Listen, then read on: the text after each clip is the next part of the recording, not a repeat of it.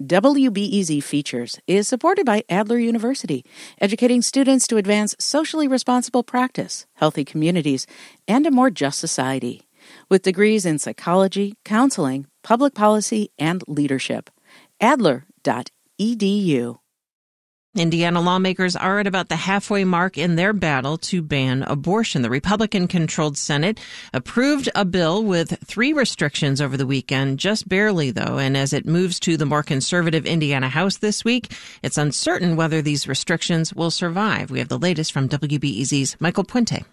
The Indiana Senate wrapped up its first full week of the special session on Saturday, the same way it started, with loud political discourse both inside the chamber and out. If we do nothing, if we vote this bill down, the present law in Indiana allows abortions without exception for 20 weeks.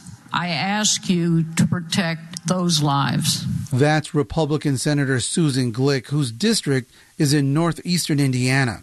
She's the sponsor of SB 1, which essentially bans abortion, except for rape, incest, or the mother's life is at risk. But even for rape or incest, getting an abortion is only available under certain circumstances, like the person's age or how long they've been pregnant. As Glick explains, so-called abortion on demand will be done away with in Indiana if her bill passes. Walking in and saying, I want abortion for any reason at any point during a pregnancy.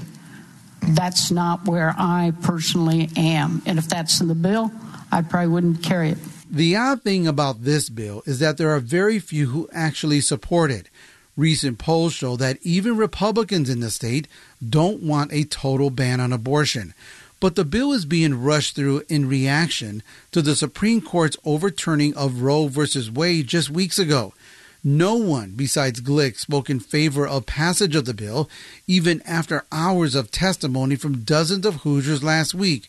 Democrats, who are vastly outnumbered in the Senate, gave impassioned speeches as to why the measure should be defeated or at least include money for better prenatal care. I never considered that when I joined the Indiana General Assembly that I would ever be responsible for a law that hurt people, especially a law that hurts women, and especially black women, poor women, black children, and poor children. If you're pro-life, why would you vote $250 million done for public health, maternal health, to expand pre-K?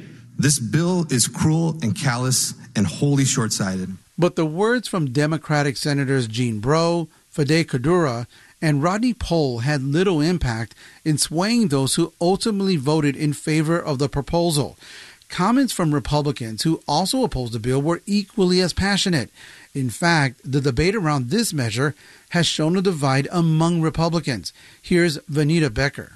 And we are asked today to make law based on special interest and some people's religious beliefs and not facts. We're making a mess. While some in the chamber say the measure goes too far, others say it doesn't go far enough. They want to eliminate rape and incest as exemptions, including veteran Republican Senator Mike Young. He says the only exception should be when the mother's life is at risk. Young compares it to self-defense. If you go downtown and go through our city where people will get accosted and killed, that you have the right under our law to defend your life. And this is the same concept. That is a defense. It's an exception in the bill, but under our law, you have the right to protect yourself from losing your life. Young tried getting approval on this idea through an amendment, but it was defeated. As SB 1 heads to the House, it could be brought back. Debate in that chamber begins this morning. Michael Puente, WBEZ News.